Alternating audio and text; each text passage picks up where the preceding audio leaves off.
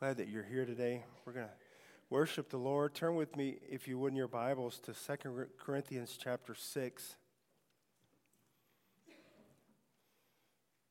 2 Corinthians chapter 6, verse 1.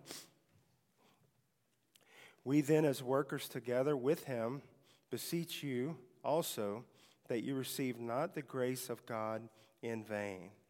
It is possible to receive the grace of God in vain, or we would not have scriptures like this. We have this scripture here. We sang about the amazing grace, how sweet the sound. In Sunday school, we talked about the grace of God. Reynolds exhorted us with the grace of God for our country and for our lives that he has bestowed upon us. But we are commanded and instructed here not to receive the grace of God in vain. It is possible to do so.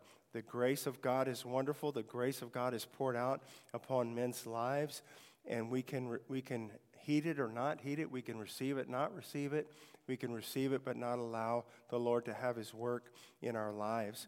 And I want to talk this morning about not our part in this. Okay, God is God of grace and mercy who pours out grace and mercy. Our God is the God that works effectually and fervently in the lives of the people that he has redeemed to make us more like Christ. He is doing that. But all along the way, there's a need for a cooperation from our part, for the faith on our part to lay hold upon the Lord, to lay hold upon the promises of God, to lay hold upon the truth of Christ, and to say in our hearts yes and amen to the prompting of the Holy Spirit, to the leading of the Holy Spirit. We do have that part. The Bible speaks of yielding. The Bible speaks of submitting to God. The Bible speaks of obedience to the Lord. And so in all of those things, there's a coming under, an agreement, I guess you would say, in the life of the believer to the grace of God, and whatever God is working in us by his grace at that moment, that we're in cooperation with him. We're saying, yes, Lord. We're saying, yes, Lord, have your way, Lord. God may say, come to the altar and let me work in you a little more this morning. And we say, yes, Lord. And we come to the altar and we allow God to work in us. I want to keep that thought about not receiving the grace of the Lord in vain. And I believe God would have us this morning talk about this, that what God has done for us, and to me that's the grace of God. What he's done for us, and we could start listing those things, and we will in a little while. What God has done for us. What God has done for us must be done in us. And just let it sink in for 1 second. What God has done for us, okay, must be done in us. It's an inward working of his Spirit. He pours out upon us, but that pouring out upon us, whether it be a revelation of knowledge, whether it be conviction of sin, whether it be the goodness of God, whatever is done for us must be done in us, in our hearts and lives. And the Bible says it's God which worketh in you both to will and to do of his good pleasure. God is working in us. What he has done for us, he also desires, by the same grace, to work in us. So what's been done for us must be done in us, and I'll take it a step further. And what God has graciously worked in us must be lived out through us, must come back out through us. It's almost like full circle. Here's God in heaven who blesses sinful men through Christ. Okay, a knowledge of Christ, salvation like we talked about in Sunday school this morning, the new birth.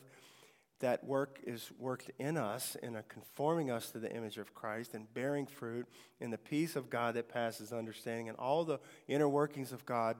And then that is also to be lived back out through us as a testimony for the Lord. Amen. So what God's done for us must be done in us, and what God has worked in us. And this is all along the way. It's not a one-time thing. What God has worked or is working in us, he desires for us to live out or to walk out. The Bible says in that same passage I quoted, it's God which worketh in you, right? But it also says right before that, work out your own salvation with fear and trembling. Now that's the part we don't hear a lot as preached as much as the other, because some people think that puts too much emphasis on us. but doesn't put any more emphasis on us than what God intends to put on us. It's the Word of God.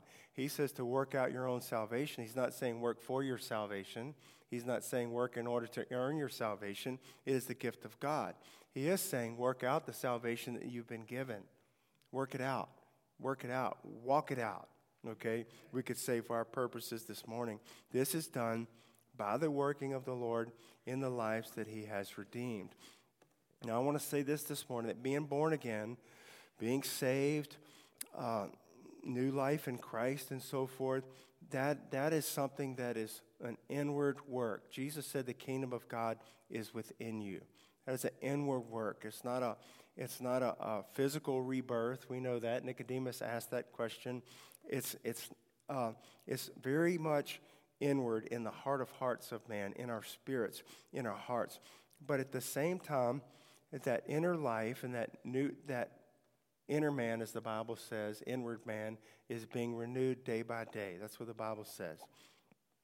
If I'm saved, in that inward man, that inner working, which is very real, new life of Christ, like we talked about in Sunday school, is worked within us, we can be sure that is going to affect every other area of our lives as well. It's not just inward in it. Well, my Christianity is private, and it has no effects on my outer man, so to speak. It is absolutely going to have an effect on our outer lives. What God is working in us, he intends fully to affect every area of our life. Every area of our life ought to be brought subject to obedience of Christ.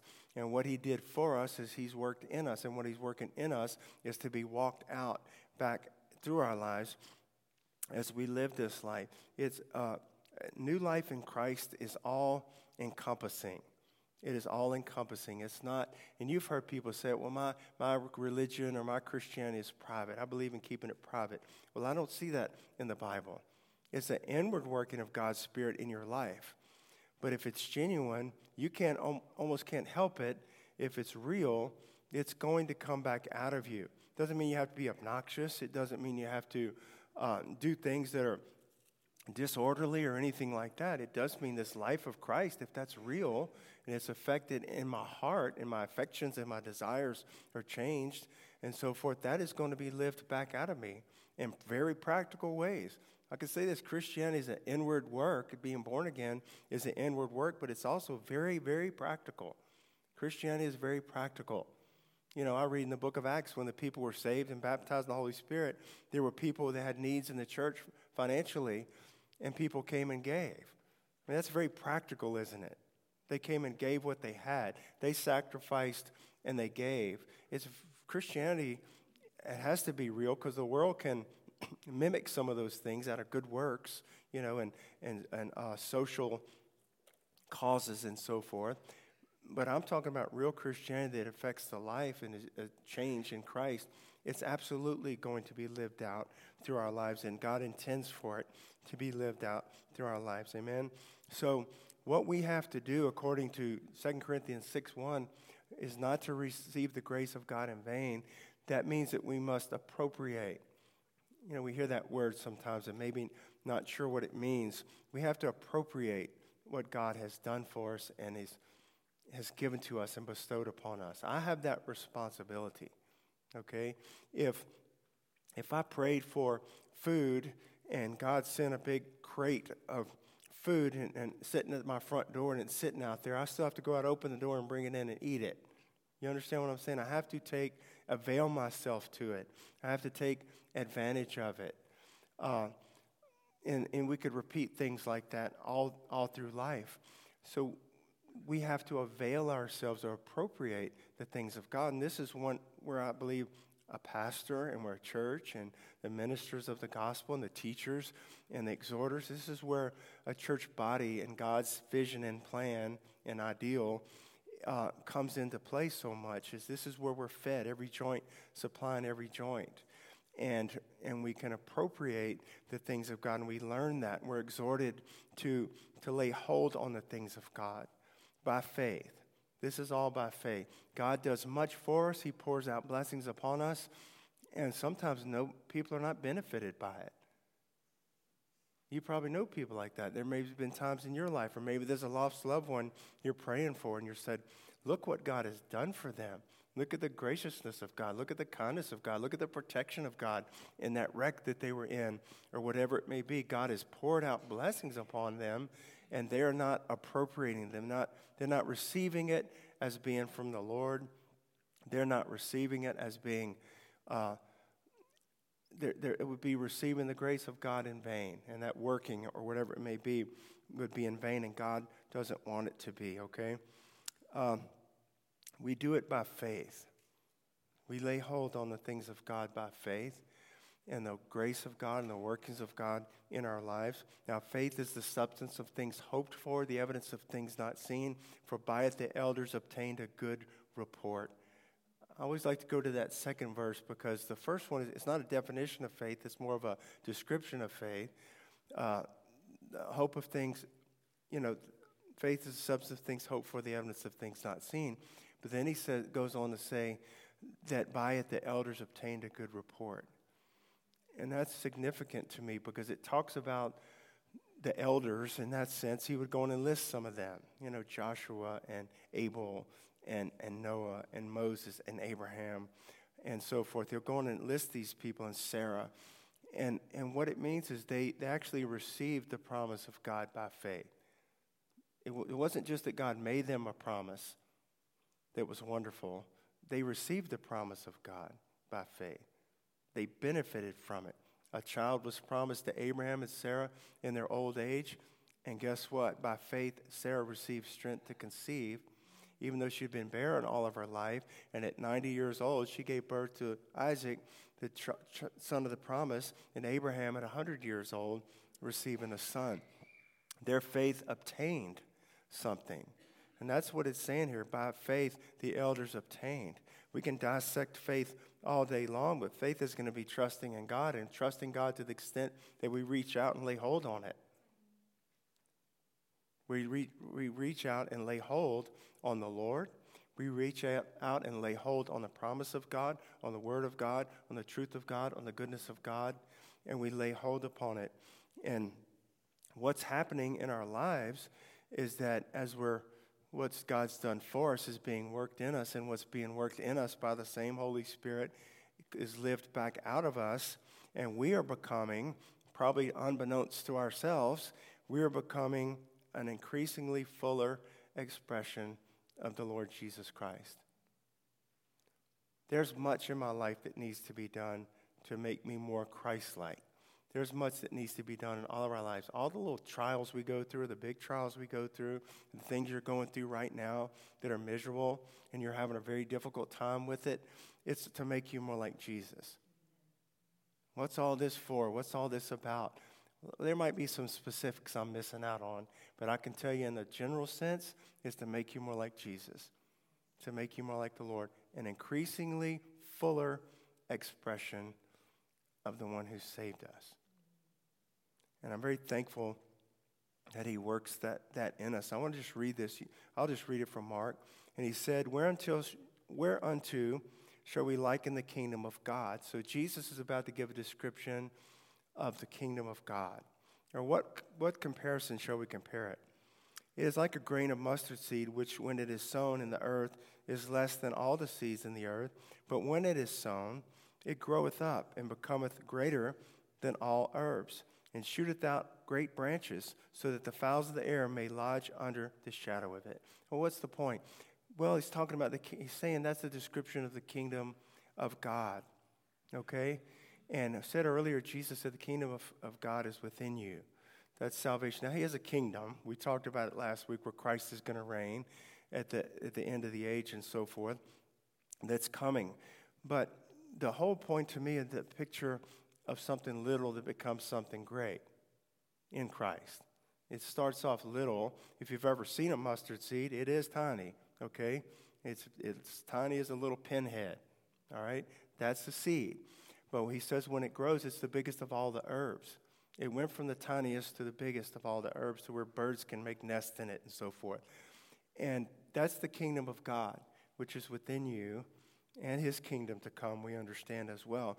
So there's an increasing fullness of it. where God wants you to increase and be more. And what God's worked in you in little, I preached a sermon one time about despise not the day of I think it was little beginnings or small beginnings, because what God started, and you say, this is hardly anything. But if it's the Lord, and it was really the Lord, and is really the Lord, then there's no limit to what he can do from that little seed of faith. If that little seed of faith was genuine, and it is really the life of Christ, a little vision that we have, and God begins to build it. We're going to talk Wednesday night. Elijah saw a cloud the size of a man's hand. It's not a very big cloud. I don't think I've ever seen a cloud that small. But out of that, before he could get down the hill, the abundance of rain came, right? And we're going to talk about it. And so it's an increasingly fuller in us, what he's wanting to do, specific things in your life and in my life that would be different, but the same, most of it's going to be the same. It's going to be making us more like Jesus. He sends you down a journey and me down a journey, and he's carving and whittling and forming and fashioning through my life, through relationships, through people, through heartaches, through sicknesses, through financial struggles, through all kinds of things. He's making me more like Jesus if I'll trust him, if I'll appropriate that grace of God at that moment. It's not a wasted trial unless you let it be wasted, okay? You lay hold on what God is desiring to do. And so he's working that in us, amen? He's working it in us, and we must allow the Lord to do that and to do it by faith, amen? So I said, it'd be like somebody's dying of thirst, and there's a case of water sitting right there, and they won't pick it up and drink one bottle. At some point, we got to reach out and lay hold on something. You say, well, I thought it was all about grace. I thought God did it all. Well, he does it all. He gave you strength to reach out and grab a bottle of water and to drink it. Some things we have to believe, right? We have to confess with our mouth. We have to believe with all of our hearts. We have to walk in obedience to what God showed me to walk in. I'm not trying to be God. I'm not trying to save myself or sanctify myself, but I can walk in obedience to Christ. How can I do that? Because I can do all things through Christ who strengthens me. Amen? And so we walk it out. And I just want to talk just for a moment about some of the things that God did for us that he's wanting to work in us. I just jotted these down. You could list 1,000 others, okay? But just for the message this morning, he died for our sins. Well, this is something he did for us by his grace. He died for our sins, the Bible says, and that he died for all, that we, which live, should not henceforth live unto ourselves, but unto him which died for us and rose again. So here's what God did by his grace. He died for sinners. That's one of the millions of things he did for us. That, for the purpose of not we over here, we're the people that we didn't receive the grace of God in vain, that we should not henceforth live for ourselves. Oh, this is not my life anymore? No, it's not your life anymore. We shouldn't henceforth live for ourselves anymore. We should live for him who died and rose again. What he's been done for us has to be worked in us. And what he's working in us is to be lived out through us. This is God's desire. What else has God done for us? Well, he gave us new life. He himself was raised in newness of life. The Bible says that we also should walk in newness of life. Romans 6:4. We should walk in that newness of life. Oh, he did it. It's not going to be in vain. I don't want it to be in vain. If you rose again in power and newness of life, and you tell me to walk in newness of life, I'm going to say, yes, Lord. I want to walk in newness of life, like my Lord and Savior. I don't do it perfectly. Along the way, we have sins and doubts and fears. We ask God to forgive us, and he strengthens us. What else did Christ do for us? He broke the power of sin. Broke the power of sin. He didn't only forgive your sins when he saved you. There's a power of sin. He broke it off your life. You're not a servant to sin anymore. You're a servant of Jesus Christ now.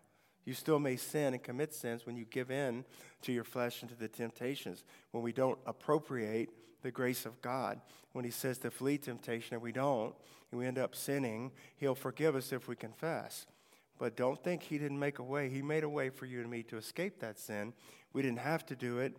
And so he broke the power of sin that you and I would walk in victory over sin.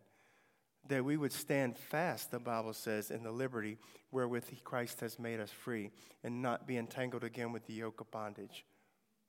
So he did this, broke sin's power for my life. That's the grace of God. But I don't want to receive it in vain. Oh, he did this for me, and he says, now you stand fast in that victory over sin. Don't become entangled again with bondage, in bondage over here. I set you free from that.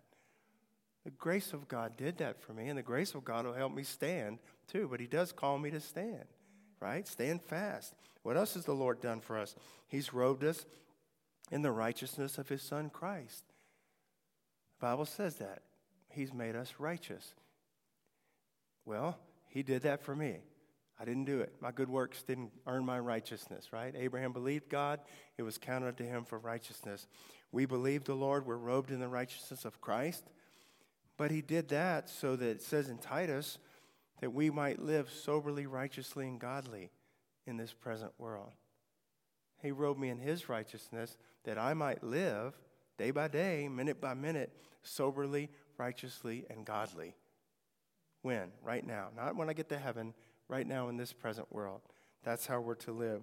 What else has God done for us? He loved us when we didn't know him and we were enemies of God with a perfect love. He's done that for us that we might love God and man with the same love. He has comforted us. Has God ever come alongside and comforted you? Have you needed him to? Do you still need him to? You better know you do. He can do it, and only he can do it. And it's real, and he comes alongside. And that's what that means. He comforts us. He comforted us, the Bible says, who comforteth us in all our tribulation, that we may be able to comfort them which are in any trouble, by the comfort wherewith we ourselves are comforted of God. What's been done for us is worked in us, and what's worked in us comes back out of us. And it's all God's purpose and plan. And we need God's grace here, we need it here, and we need it coming back out. We're dependent upon the Lord for all. God has fit us for heaven. He did that. It's the grace of God. He fit us for heaven. He fit us. He made us able to go to heaven by the blood of Jesus in the new life. We did nothing in that except believe in him. He did that. But why did he do that? So that we might reign with him, he says, and be with him forever and ever in this life and the life to come. If we suffer, we will reign with him, the Bible says. And so God's done much for us, but that grace is not to be received in vain. That grace is to be lived out and walked out, and it is to perform in my life all that God desires to perform in that. It's not just a question of give me more grace, give me more grace, give me more grace. It's a question of walking in the grace that he's given us. And if there's a need for more grace, you can believe he'll give it. He'll give it. Where sin abounded, grace did much more abound. The Bible says he giveth more grace. Praise God for that, because we need it. But I need to be availing myself and appropriating myself of the grace of God that he's already given me. And I need to be walking in it. Amen? I need to be walking in it. So we must allow the Lord to deeply work within us what he has done for us. He did for us. Hallelujah. We need to allow the Lord to work that deeply within us. And then graciously, what he's worked in us, to walk it out by faith. Amen. We lay hold on it and we walk in it. The Bible says we have this treasure. Where? Where do we have the treasure? Where do believers have a treasure? In earthen vessels. That is these physical, weak, frail, temporary bodies. They get a drip in the back of your throat and you can't talk so good. Okay? We have this treasure, though. The treasure's not weak. It's not frail. That treasure is Christ in you, the hope of glory, living in us by the power of the Holy Spirit. So what he's done for me is now within me. The kingdom of heaven is within you because we've appropriated that by faith. We've laid hold on the Lord by faith. I believe. That's what the Ethiopian eunuch said when Philip was in his chariot explaining Isaiah 53 to him. And he said the Ethiopian, after they've been riding together for a while, says, well, here's some water. What does hinder me from being baptized? Philip says, if you believe with all your heart, you may be. I believe that Jesus Christ is the Son of God. Well, let's hop down out of this chariot and I'm going to baptize you right now. Amen? What's been done for us? We have this treasure in earthen vessels. Now he is in us. He's not just a Savior out there that can save me at any moment, who died for my sins. That's the grace of God. But it's been brought to me. The grace of God that bringeth salvation has appeared unto all men, says in Titus. And so now I, by faith, lay hold on that, and Christ is within. What, know ye not that your body is the temple of the Holy Ghost which is in you, which you have of God, and you're not your own? Therefore glorify God in your body and in your spirit, which are God's. He's within us now, and he desires to live in us and work deeply. I can tell you this, everybody here, our church hadn't just exploded with 500 people, 5,000 people. God could do that if he wanted to. But I can tell you what he is doing. He's working deeply. He's working deeply in the lives of many. He's going deep. And you thought you were deep, and he's going to take you a lot deeper. There'll be things you have to give up and throw out as you go. You're throwing this out and throwing that, and you go, don't even miss it. You're not going to miss it. And you're going to go on with God, and you're going to go on deeper with the Lord. And when he's ready to grow us this way, he'll grow us this way.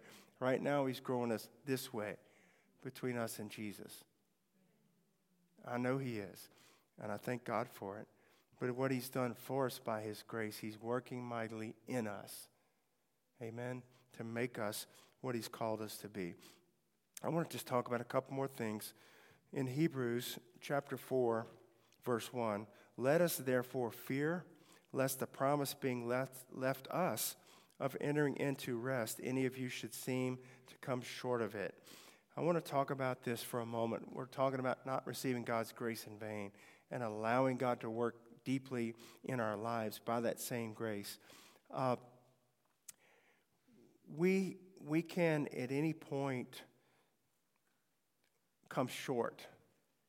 Not come short of heaven, okay, if we're saved. But at any point in God bestowing grace upon us through the gospel, through Christ, through forgiveness, whatever, the Holy Ghost, whatever God's bestowing upon our lives, we could refuse, we could grieve the Holy Spirit, we could quench the Holy Spirit. We still have a free will, okay? At any point along the way, God's done this. You're just growing in leaps and bounds. He gets to this, and he says, I want you to give up that friend who's dragging you in the mud every time you're with them, or that boyfriend or that girlfriend or whatever. They're dragging you in the mud morally and spiritually. And you get to there, and you say, I'm not going any further than that. That would be, God would give you the grace and the strength to do that. And by his grace, he's trying to make you more like Christ, right? He's working in your life. But you say, I refuse. Well, then you're going to have a little delay right there, aren't you? You're going to have a delay. You're going to have a delay there until you're ready to get past that. You're going to have a delay there, and maybe God's got to work some things in your life, and he does in all of our lives. I'm not making fun. Where he brings us to a place where we surrender that thing. And then we keep moving on with God. That's the picture of this life, walking with Jesus. And so God has an ideal, not an idea, an ideal picture. I-D-E-A-L, okay? That is like the perfect picture or model of what he desires when Jesus died for your sins and my sins, when he sent Christ into the world, when you gave your life to Jesus. He already has like a finished product in mind. I know we get to heaven, when we see him, we'll be like him. But even between now and then, he has an ideal for our church, what this cornerstone is supposed to be. And we don't have to compare it to another one. We'll be what God's made us to be. But he has an ideal, and I don't want to come short of it. He has an ideal for my Christianity and my walk with God, me personally, and I don't want to come short of it. But somewhere along the way, I fall short, where I didn't have to fall short, but I just kind of refused to go on. I'm saved. I'm going to die. I'm going to heaven. But I've refused in this area. Therefore, God couldn't bring me on to the next thing he had for me. So I came short. That would affect this church. We would come short. You understand what I'm saying? God has an ideal in mind, and at any point, we could come short, but we don't have to come short. We can go all the way. I know I've shared this before. I remember when I first surrendered fully to the Lord, I was enter my last semester at LSU. I'd floundered around halfway in the world and halfway, probably 90% in the world and 10% in the church, but I believe I was saved. I surrendered fully to the Lord, and I know I've shared this, so please forgive me, but there were other peers. I wasn't married yet. I was a college-age kid.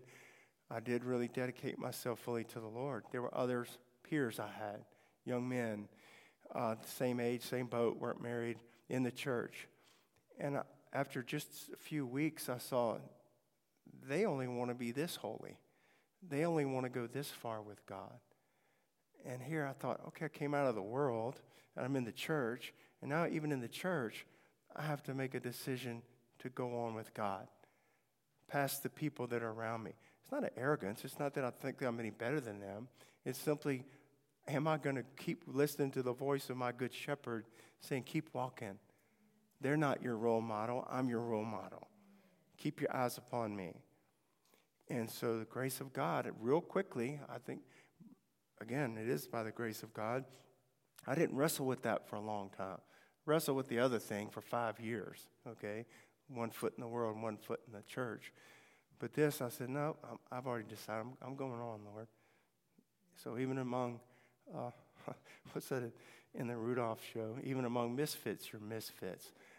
It was almost like that's how I felt. Even among the believers, I'm going on, and people don't quite understand where you are. But God understands, amen? And God loves you, and God's taking care of you, and that's where you want to be. You want to be with no other strings attached, to where it's just me and the Lord. Yes, he blesses us. Thank God for you and for the body of Christ. But I'm talking about nothing else restraining you from going on to the fullness of what the Lord has called you to be. Jesus said, I think this is interesting as well, in John chapter 6, John chapter 8, turn there if you would. We're going to be closing here in just a moment. John chapter 8.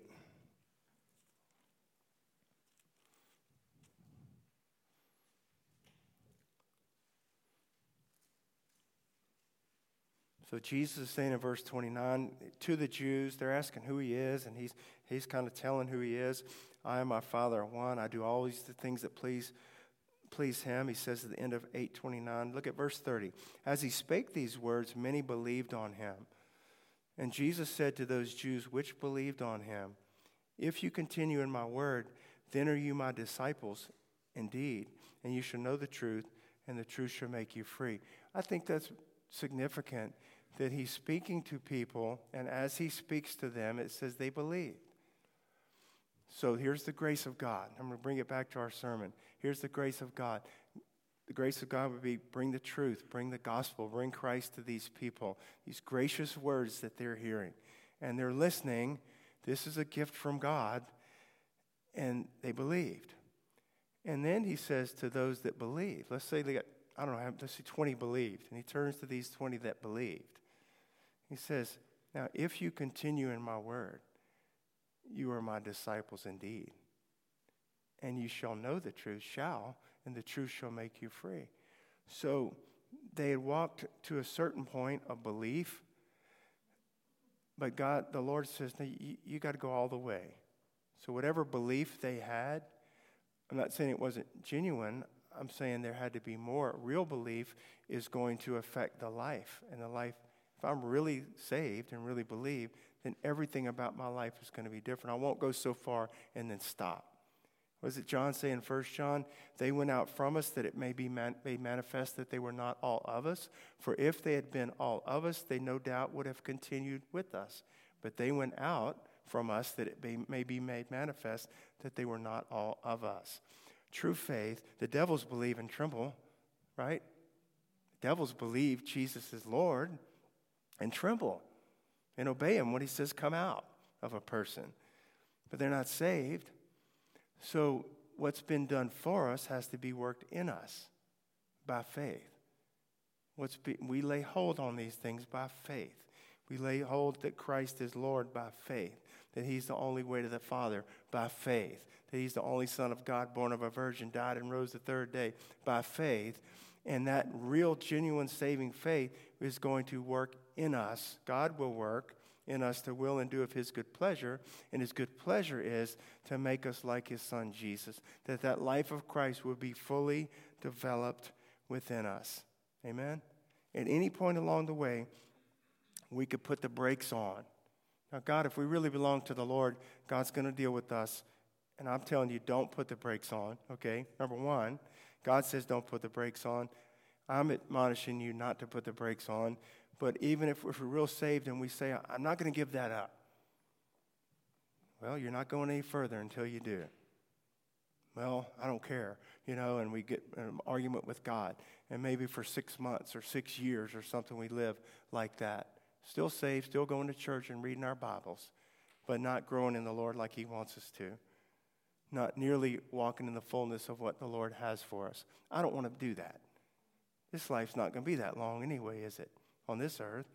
I want to avail myself and appropriate the grace of God and allow him to do all he desires to do in my life. Amen? And I know I want you to, and God wants you to.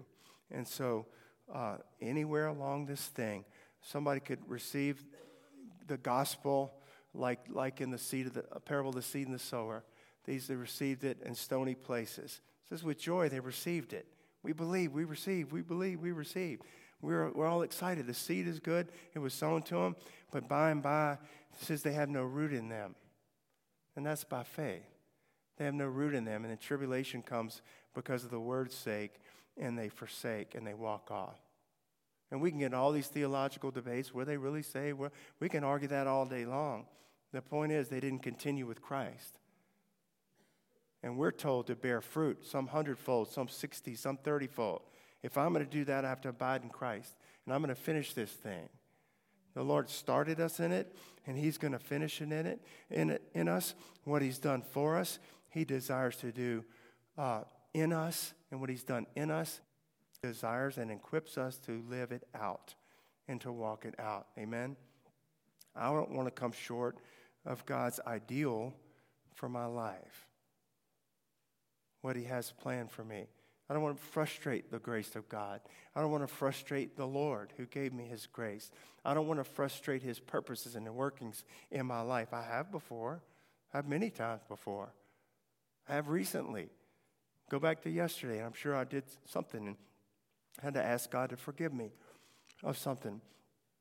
But the point is, I don't want to live that way. So here we come to this last part. What God has mightily done for us, he's working mightily in us. And when he's worked mightily in us is just almost naturally to be lived and walked out through our lives. Come back out of us. We all know the scripture so well. Jesus said in Matthew chapter 5, neither do men light a candle and put it under a bushel, but they put it on a candlestick. That's the two things we have the candle lit. It's Christ in you, the hope of glory. It's the treasure in the earthen vessel. Neither do men light a candle and hide it under a bushel, but they put it on a candlestick. And what does it do? What does God do with that light? It's not me doing it so much. The light, gives light to all that are in the house. Whoever you work with, whoever you go to sleep with at night in your family, whoever you're around. We don't hide it because he's worked it. He's done it for me by his grace. He's worked it mightily in my life by his grace, and it's coming back out of me by his grace. I set it on the candlestick, and it gives light to all those that are around. Let your light so shine before men that they may see your good works and glorify your Father in heaven. Amen. I'll close with this scripture. You can turn it if you want to in 2 Corinthians chapter 4. Verse 15. And so many other things I want to say, but I think this is where God would have us to close today. 2 Corinthians 4:15. For all things are for your sakes, that the abundant grace, we started with grace, and we're going to end with grace, that the abundant grace might, through the thanksgiving of many, redound to the glory of God. That's a strange word, redound. It's the only time it's used, okay, in the scriptures, I believe. I'm pretty sure. The only time it's used, it means to superabound, to cause to excel, to be in excess, to be over and above in quality and quantity. So the grace of God, that's certainly not received in vain. This is grace that for the glory of God has so worked in my life that it comes over and above and beyond and excels back out and redounds to whose glory? To my glory? To the glory of God. To the glory of God. What he's done for me, he works in me. And I don't want to fight him on that. And what he works in me, he wants to come back out of my life as an earthen vessel, poured out, spilled out, used up. I want to be burned up, burnt out, used up, filled, I want to be used up for God. I want to go to heaven having finished my course. I want to go to heaven not a full tank. I want to be emptied out the last drop, and then he raptures me and takes me away. You understand what I'm saying? I want to be used up for God's glory, not get to heaven and say, Lord, I should have, I wish I had, could have, should have, would have. I don't want to live that way. I want to live used up for the Lord. I'll close with this, and D, you can come. Every step of your walk with Christ is an opportunity to grow in Christ. Every day and every step in your walk with Christ is an opportunity to grow in Christ. We can either lay hold on that by faith, or we can fail of the grace of God. We want to lay hold on at every turn. I don't want to waste a precious moment with the Lord, for the Lord. I want to be saying in my heart, yea and amen, yea and amen. Yes, God, yes, God, yes, God. Do that, Lord, do that, do that. Let it be even as you've said, Lord. Do that, do that, do that, do that in me. Well, Randy, this is going to be a little painful. Well, do it, Lord. Do what you have to do. Work it in me. Work it in me. Do it. Do it. I want you to go share the gospel with so-and-so. That's going to be hard, Lord. It's hard to talk to so-and-so, that person. I want you to do it. Yes, Lord. I'm going to do it. I'm going to do it. I'm going to do it, God. Help me. Give me the strength. Saying, yes, Lord, yes, Lord, yes, Lord. Allowing God, not receiving the grace of God in vain, but letting it actually work so mightily in our lives, him work so mightily in our lives, that it comes back out for his glory. Amen? Y'all stand with me this morning. Altars are open. I really encourage you to come to the altar. I don't have to describe what the altar's about this morning. I think you understand what God's dealing with your own heart and life about. You say, well, can I just pray at my seat? You can if you want to. I believe God touches us when we step out by faith and come to these altars. I believe he does that. Father, we come before you in Jesus' name. God, we're so thankful for your grace. We're so thankful for what you've done for us, Lord. There's no way in one sermon we can talk about all you've done for us, God. And then, Lord, we want you to take what you've done for us, God, and work it by the inner workings of the Holy Ghost in our lives to work it in us, God. And we're thankful for what you have worked in us, God. Patience and gentleness, God, and kindness, and purified heart and purified affections and desires. We're thankful for that, God. And Lord, what you've worked so mightily in us, God, by your grace, we want by the same grace to walk it out, Lord. Privately, publicly before God and man. You said that we're epistles for Christ, known and read of all men. God, help us to be that. Forgive us and forgive me where we've frustrated your grace. Forgive me for the countless times I have not allowed your grace to avail what you wanted it to in my life. We love you, Jesus. We give ourselves to you, and we give this church to you, Lord. Have your way in us, God, in Jesus' name. Thank you, Lord.